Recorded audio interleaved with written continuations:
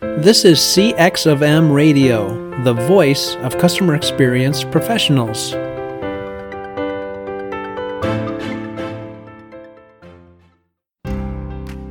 Welcome to People Talk. People Talk is about getting ahead at work, becoming a leader, establishing your personal brand, and motivating yourself and those around you. Hosted by Angela Hall, who has decades of experience working in the field of human resources, you can expect lively discussions about topics like workplace politics, dealing with difficult employees and clients, creating an inclusive workplace, and jump-starting your career. Here's your host, Angela Hall. Hello, everyone, and welcome to People Talk. Thanks for joining us for this week's episode. Today, we're going to talk about paying your dues. How long does it take for those dues to be paid? What does it mean to have paid your dues? And what can you do once your dues, quote unquote, have been paid? So the notion of paying your dues is old school type of notion that you have to go through certain challenges, experiences, development, education before you're qualified to do certain things.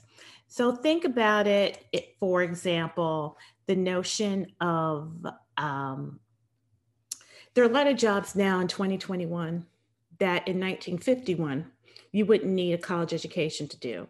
But now people need that college education to do those jobs. Think about some type of white collar jobs, managerial jobs. People could rise through the ranks and, become middle managers, oftentimes without having a college education. Now, people need college, 4 years, or even master's degree to be able to obtain those same type of jobs.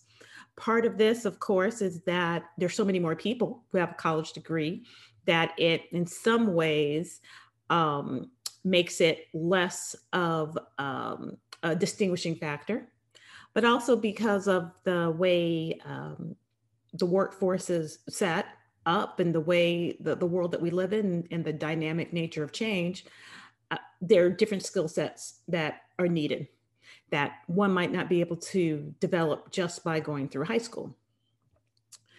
So how do people pay their dues? Well, let's talk about the first thing, briefly, education. We go through college or grad school. We talked about before in a previous podcast about, student loans and education and whether it's worth it. And, the results usually say that people do get a return on their investment. But now you're out of school. We've moved past that. And now you're at work. What does it mean to pay your dues? Well, part of it may be that you have to do things like have certain types of developmental experiences. Do you have to work in certain projects? Do you have to work in certain geographic reasons? We have an alum from our master's program at from Michigan State University, and she came to talk to our students, and she's a VP of HR at a Fortune 500 company. And she said that for her company, part of paying your dues or part of your developmental process was that you had to become a VP of HR in her company, or VP just in general, is that you had to have an international assignment, right? The people at the top levels of the organization felt that was something that people needed to have to be able to have one of those executive type of roles. Another type of paying your dues may be that you're the low person you occupy the low rung on the ladder. And as such, you have to take the type of assignments that people don't want to take. Maybe you deal with the difficult clients, or maybe I'll put it in the context of a faculty member. You have to teach 8 o'clock class, or you teach the course that nobody wants to teach, things like that. Even though I know a lot of people who would like to teach the 8 o'clock courses, to me, that would not be fun. You just look on the student's face and you can just see that they're not happy to be there. But anyway, but another thing is, it's a, one hand, some people may say that you have to earn your right to get the privilege to be able to have those plum assignments, to do those things that, to reward you for longevity in the organization or reward you for performance in your organization. Other people may think that paying your dues may be a form of hazing. And I do not advocate hazing on any way, shape, or form. But some people feel like, oh, this is the new person, the newbie, and as a result, this person has to go through these experiences not only to prove their mettle, that they're strong. It could be a second point of being vetted, or a second wave of being vetted after getting into a position. But it can also be a way of earning the respect of others. It's almost like an initiation. When you're doing things that are abusive to people, of course, that's not good. But some organizations have that kind of climate or units. And to the extent that people in HR or that people who are in managerial positions can make sure that newbie hazing doesn't occur, of course, that's a good thing. I think of paying your dues, though, the way it should probably be is, I know I irritate my students, particularly my PhD students must be really sick of me saying, wax on, wax off. The line from The Karate Kid, and most of you all know that movie with Ralph Macchio, Pat Morita, about the young man who wants to learn how to play to do karate, and he volunteers for this older sensei and to have him teach him, and he starts painting walls and waxing his car, and he feels that he's not being taught anything, but but he really is. And I tell my students, and I tell people I consult with, a lot of time a good boss is giving you developmental experiences, and you might not even realize that you're being developed. Now, in the case of The Karate Kid, the young man felt at some point that he was almost being abused by his karate instructor, because he felt like, hey, he just has his cheap labor. But then he realized that he learned all these things. So part of being a good manager is to be able to explain to people, hey, this is why I'm doing this. This is why I'm asking you to do these things. Now, we know that there's a theory called goal setting theory. And goal setting theory says that if people participate in making their goals, that they have specific goals. And by specific, it means not something like do your hardest or try hard. It's like being very specific. People are given feedback in their performance. So specific goals that are challenging. Why do the goals need to be challenging? Well, there is the Yerkes-Doxas law or hypothesis.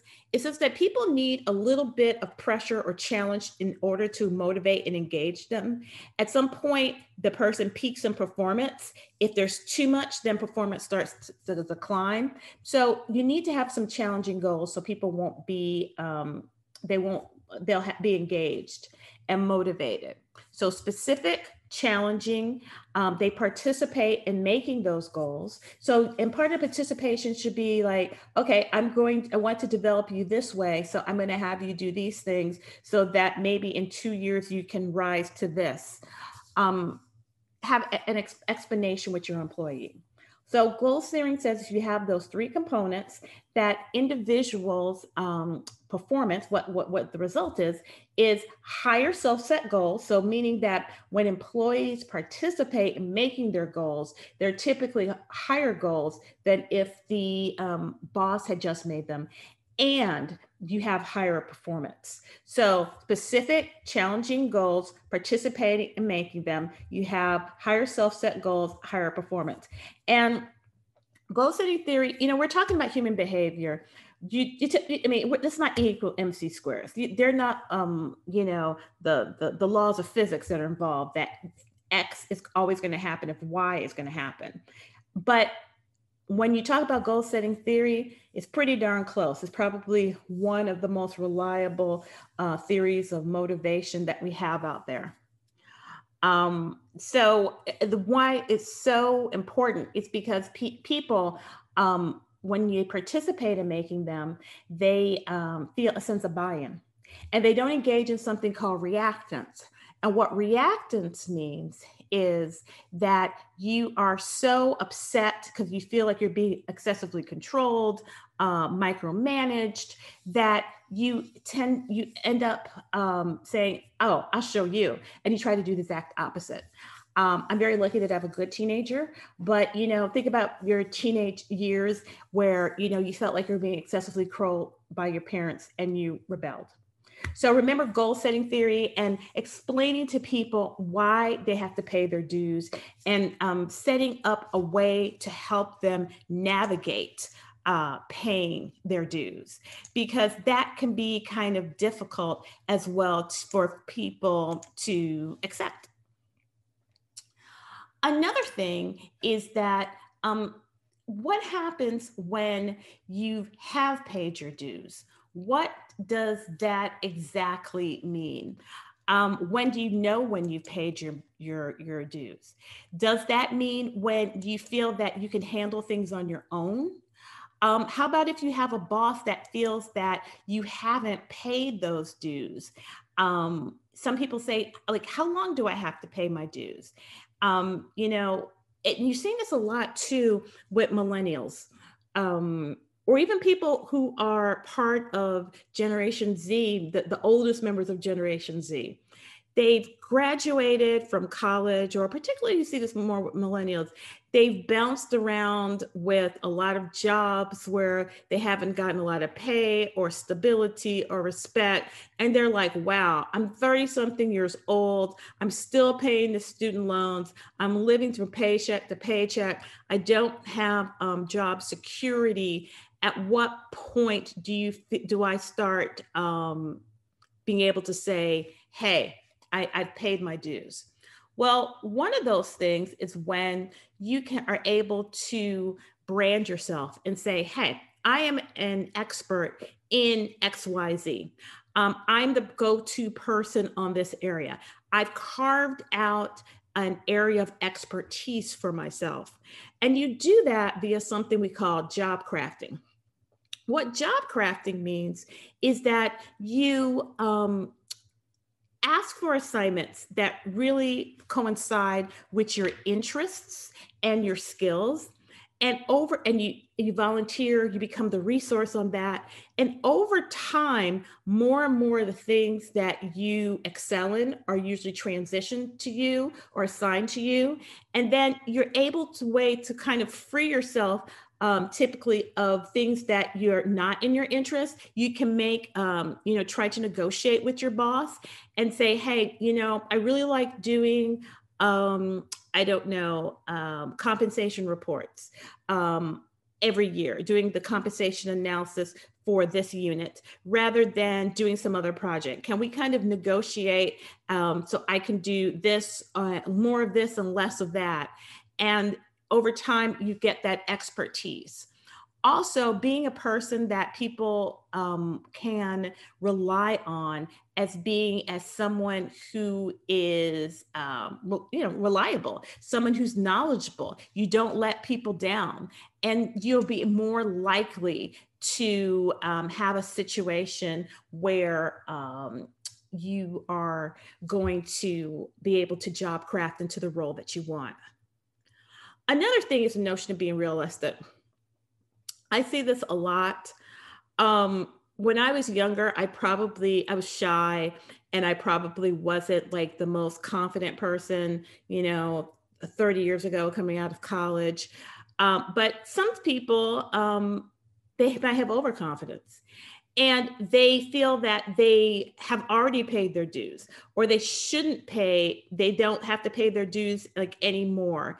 It's nice to have someone who is a mentor, a person who can give you feedback and say, hey, at what point do I start advocating and saying that I have finished paying my dues? Because it's not reasonable to expect that the day that you start in an organization, that you're going to be given the most glamorous job, that everyone is going to trust you to do everything and such. You have to earn that type of trust, even if you're going into a higher profile type of position. So what happens if you really feel like you are ready to go on to that next stage, right? And say, I've done paying my dues. I want to be able to do things that really coincide with things that I am really good at, and not doing these lower level tasks. Like, what can you do? Well, one of the things that you can do is, let's say your boss doesn't agree with you. Well, what are some ways that you can influence your boss to and say, hey, I have this type of disagreement with you. I feel like I'm ready.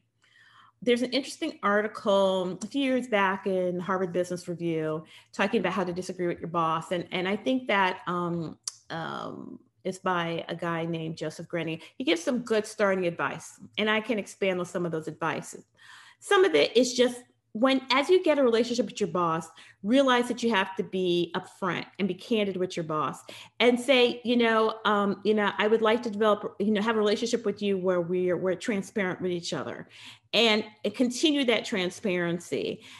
Another thing is, make sure that you don't undermine your boss. And when you're going to conversations and saying, hey, I am ready, you don't want to do this in front of a group of people. You don't want to undermine your boss, and explain your reasons for asking for, different assignments, more development assignments, and things like that. Also, you need to show appreciation. Show appreciation to your boss before you disagree and say that, hey, I want to, I've earned my dues. I want to start doing something else. And, you have to earn that ability and develop the relationship, and earn the right to be able to have these conversations with your boss. There's a term called idiosyncrasy credits. And idiosyncrasy credits means that over time, once you have a good reputation for performing well, people are willing to cut you slack, to give you a chance, to give you an opportunity. And it may be unreasonable for you to go on from the very beginning and think that you should do this, be able to do these certain assignments, particularly if you know that your boss, him or herself, had to go through a lot of steps to get to that role.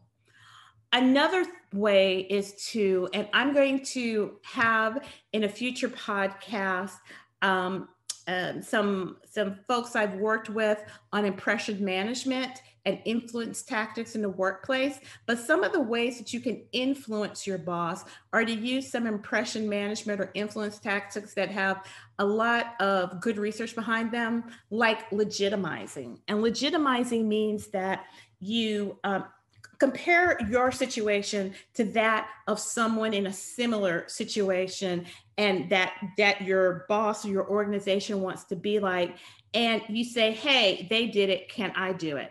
For example, you may say, well, so-and-so was able to start working in the central office as opposed to remote office after only 6 months, and it worked out really well. And that person was a star performer.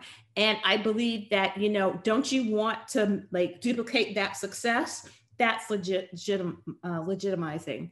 Another technique might be rationalizing. And rationalizing is providing data, statistics, rational argument to convince your boss that that is the right thing for your boss to do, to help you, to transition into things that you really want to do, as opposed to doing those tasks that you feel like, hey, I've earned my dues to move past those.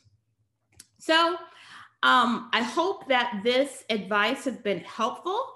If you have questions, feel free to email me at athall@msu.edu. And I hope that you join me in a future episode of People Talk. Thank you, take care, and be well.